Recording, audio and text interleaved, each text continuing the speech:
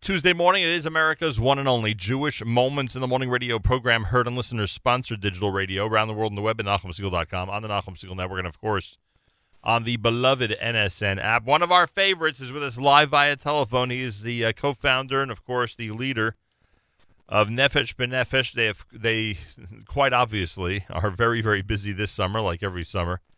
Rabbi Yehoshua Josh Fass is with us live via telephone from Israel. Rabbi Fass, Baruch haba, welcome back to JM in the AM. Baruch hanimsa, thank you so much, Nachum. I greatly appreciate it. We'll talk about the busy summer and how we look forward to, again, escorting and being part of the big August flight, which is going to be amazing, no doubt. But first, Rabbi Fass, you are somebody who is living in Israel and an observer of the Jewish scene, both there and around the world.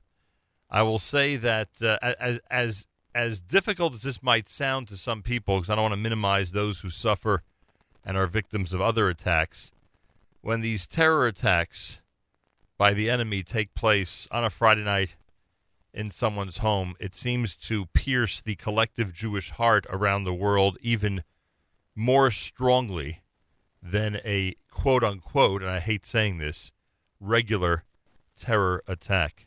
What is it like there, much more so on the spot, when you hear the news of what happened on Leil Shabbat? Well, it's beyond tragic, and it pierces one's heart and soul. And I don't know why a Shabbos setting is more tragic than another terrorist activity. Maybe it's the vulnerability. Maybe it's the serenity. Maybe it's just being in one's home, thinking that you're protected, and having someone come in and literally slaughter a family. It shakes you to the core. It really shakes you to the core. My niece was actually in Aveitsuf for Shabbat, and just traumatized from that Shabbat experience. And it's traumatizing for all of Am Yisrael, not just for those who live in Israel, because it brings back a lot of trauma and past trauma, past terrorist activity, and even as someone was mentioning, this is brings us back to World War II of hiding out in attics and hiding away from persecution. This is not what this redemption is supposed to be about. And I think that the vulnerability, the post-traumatic syndrome, the referencing to past tragedies, it shakes one. It makes us feel vulnerable, and on top of that, there's the mourning for the family. Yeah. And just trying to understand the trajectory of this family, the trauma of the family. You spend a lot of time with Israeli government officials, and we know that the biggest responsibility of any government is to protect its people, obviously. And today, in fact, you were in the Knesset, and it's possible that this episode came up at some point as people discuss it days afterwards. What's your impression of the way our leadership in Israel takes these episodes? I'd have to assume they take it obviously very, very seriously. But how do you sometimes see them react to these types of things that unfortunately go on in the state of Israel? It's a good question. I was in the Knesset today. There was an intimate setting of welcoming Ambassador David Friedman, the U.S. ambassador to Israel, in the Knesset, and it was just really a small room, and they had a rotating visitation of a bunch of Knesset members. There were around 36 Knesset members that came in and out and listened to Ambassador Friedman, and also gave him blessings and brachot and success wishes. And it was interesting. You can see on the faces of the ministers and the Knesset members who hasn't slept for days, either because of the backroom security meetings or what was happening in Jordan, or just the emotional toll it's taken. And I know some of them personally, and even speaking to them, it takes a toll on one's soul. And there are others who are much more pragmatic, and this is unfortunately the narrative of the Jewish people, and they take a more pragmatic approach to what needs to be done, and move this to that, and that has to happen, and it's a necessity, I guess. I think if you're too emotionally invested, maybe you can't make decisions clearly. But you would hope, and for a majority of them, you see it, you witness that there's a lot of emotional investment and toll that it takes. Yeah, because we sit from thousands of miles away and question decisions that the government makes, and wonder why they cave in on certain things, and and don't follow what we think is the instinctive way of dealing with a situation when the enemy is rearing its ugly head. Listen, I'm 2 inches away from the picture, and I don't understand certain decisions that make. I think there needs to be a collective dosage of humility. What we see and what's reported is just a tip of the iceberg, and the complexities of decisions are great. So as we can voice our anger and voice our disappointment and raise our hands in disbelief of certain actions, but there has to be peppered with a sense of a bit of humility that we don't know the whole picture. Yeah. And I'm not jealous of those who have to look at all the variables and make these decisions when life and death is at stake. Rabbi Yehoshua Fass, Nefesh B'Nefesh. Speaking of David Friedman, and I ask this only because even before he was ambassador, he was a pretty influential member of Jewish leadership, etc. Has he ever been on a Nefesh B'Nefesh flight from New York to Tel Aviv? He has not been on a Nefesh B'Nefesh flight. We might see him soon at an event, but he has not yet experienced a Nefesh flight. There's been interest, but we have not yet actualized that. All right, that would be cool. That would be nice. It would be cool. Yeah. Nachum, you're on the August flight, right? I'm on the August flight. Looking so forward you might be able to enjoy him from up close. Now, I don't even know to what degree you've been informed about this, because you have much more important things to deal with than the content of our show.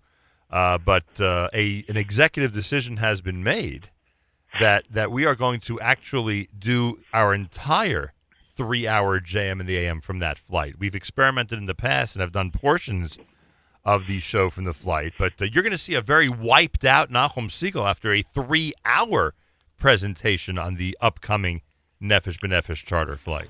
First of all, I heard rumors. Oh, you did hear rumors. So I like you confirming that. And second of all, I cannot imagine a Nachum Segal who is wiped out. You have endless, boundless amount of energy.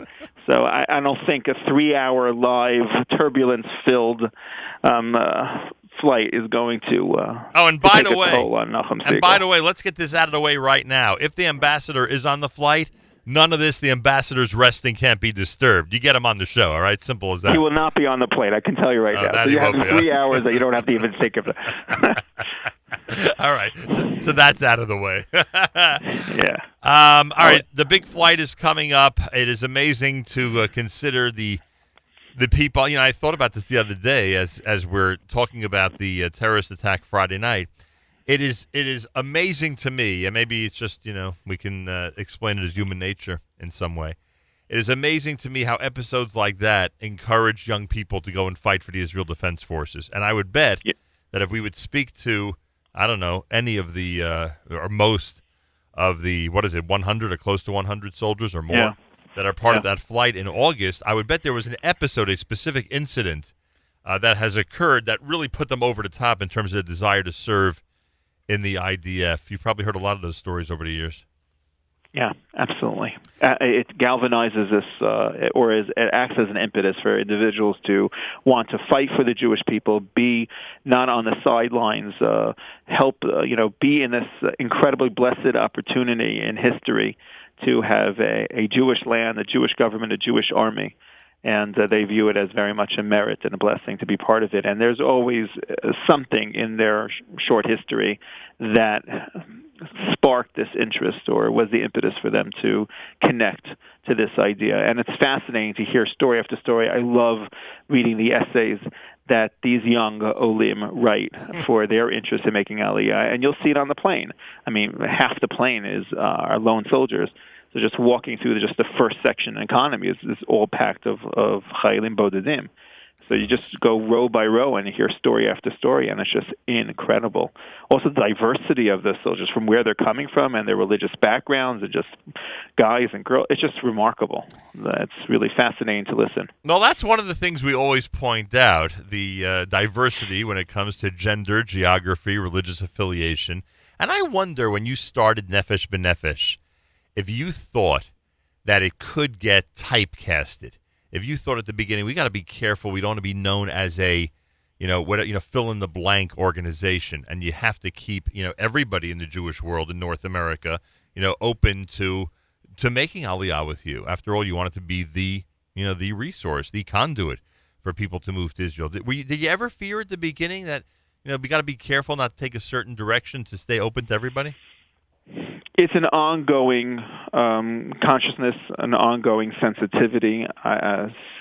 People in the beginning saw me as an Orthodox rabbi. There was always this assumption that Orthodox Jews make Aliyah, no one else, and very much wanted to show that the entire spectrum of Jewry do make Aliyah, and that the entire spectrum of Jewry have an address within Nefesh. And it took us a few years for people to feel sensitive enough to realize that, yes, we are open to everyone, and we are the conduits for everyone to move to Israel. And even though there's an Orthodox rabbi here and there's lots of individuals, the entire staff very much represents all Jews, and we understand the fears, wants, concerns, needs of every Jew. Ongoing programming, both in the States and also in Israel, has to constantly be sensitive to that. You can't just throw a Friday, a Shabbos Kiddush and a Shir right. for young singles in Yerushalayim and feel that you fulfilled your obligation of programming for that Shabbat. You have to realize there's a diversity of Jews that come to Israel, and they need different things, and they need to be integrated and acclimate and find their communities and get the services that they need. So it's a constant sensitivity on our behalf. Even the name of the organization, it must have been a great debate if it should be in Hebrew. May not appeal to everybody. Unfortunately, there was no real thought put into it. I mean, in retrospect, I would have done a lot of things differently. No, the Nefesh B'Nefesh came from my emotive experience of wanting to do something for my cousin, who was Naftali Landskron, who was killed in the beginning of the Second Intifada. And I wanted to show that we were going to fight terrorism with a sense of hope and optimism, and almost that I was Omed B'Nafsho, that my Nefesh will stand in his Nefesh, if that's even possible, of passing on the baton to fight negativity and darkness and terrorism with a sense of rebirth and building and moving forward. And that's where it came from. It was purely an emotive, spontaneous. It was within days of the tragedy. I filled out the papers for the nonprofit status. Besides people not being able to pronounce it, besides for it being in Hebrew, besides it having nothing to do with Aliyah. It's been around for 15 years, so I guess now it has its staying power. Yes, but somehow it worked. It worked. It's like Coca-Cola. What does that mean? You have a branding, and if you brand it enough and has multiple impressions, and it's supposed to equal something, it equals something. But in retrospect, I would have. That is interesting. Rabbi Fass is with us. All right, you'll hear a lot about this, everybody, as we fly to Israel with Nefesh B'Nefesh in just a couple of weeks and get ready for the big charter flight from JFK to Tel Aviv's Ben Gurion Airport. It is a very, very uplifting experience, and who knows, you may find yourself on the Nefesh B'Nefesh website after hearing us in the air on that historic flight. All of their flights are historic. Information, nbn.org.il, nbn.org.il. Not too early to get your applications in, no matter when you want to go, winter, summer, etc. And, of course, you can contact them at 866-4-ALIYAH, 866-4-ALIYAH. Rabbi Fass, before I let you go, there are too many people in this audience who care about you and would be shocked if I didn't address a specific issue. Everybody out there wants to just make sure that rabbinic authorities in Israel are treating you the way you should be treated. Are you getting along fine with everybody over there? Yeah. See, when I woke up Sunday morning after this when my Google alert posted a blacklist at my name, I knew something was off, because I have a remarkable relationship with the rabbinate, with the chief rabbi's office. I also have written scores of proof of Judaisms, and I've actually affirmed other rabbis as well, as been an in-between just to clarify certain statuses of other rabbis and other documents for the chief rabbinate. So I knew something was off. And even though people were bombarding me for comment, I really just wanted to check with the chief rabbi's office before making any comment publicly. And literally within an hour coming into the office, I called. I was able to talk to everyone there. Tremendous, genuine apologies, and wanted to rectify whatever situation was. They're still trying to get to the bottom of it. What did that list mean? What does it reflect? And who is this person, and why names were included on it? To the best of my knowledge, it was just, and that's what the title of that page was a list of documents from around the world that were questionable in 2016. Now, questionable does not mean rabbinic status. Questionable means that many times when you write documents, and it's happened to me personally, sometimes the dates are incorrect, sometimes the names are incorrect, sometimes the stationery is off-centered, sometimes the signature or the stamp on the signature is off, and they ask you to redo it. So any list of any document from around the world, from multiple countries, that was questionable in 2016 was put on this list. I don't know how it was sold to the press as a blacklist or sensationalized as being the chief rabbinate looking into people's rabbinic status, but it got out of control, and parties recognized that it got out of control, and within hours I received a written apology. I was next day invited by Rav Lau himself, the chief rabbi of Israel, to his office to have a personal apology, and I've been put in a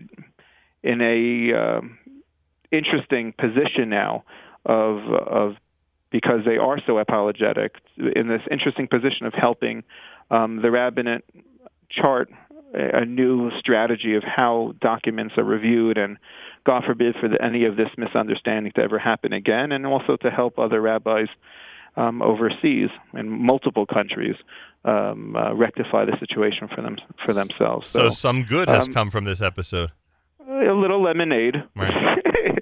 Not to say that the first few, day or two was not uncomfortable, but thank God, Yetzat Tov, some good came out of it, and hopefully good will continue to come from it. Well, we just want to make sure you're treated with the respect that you so rightfully deserve. So Baruch Hashem. Thank you very much. That's very sweet of you.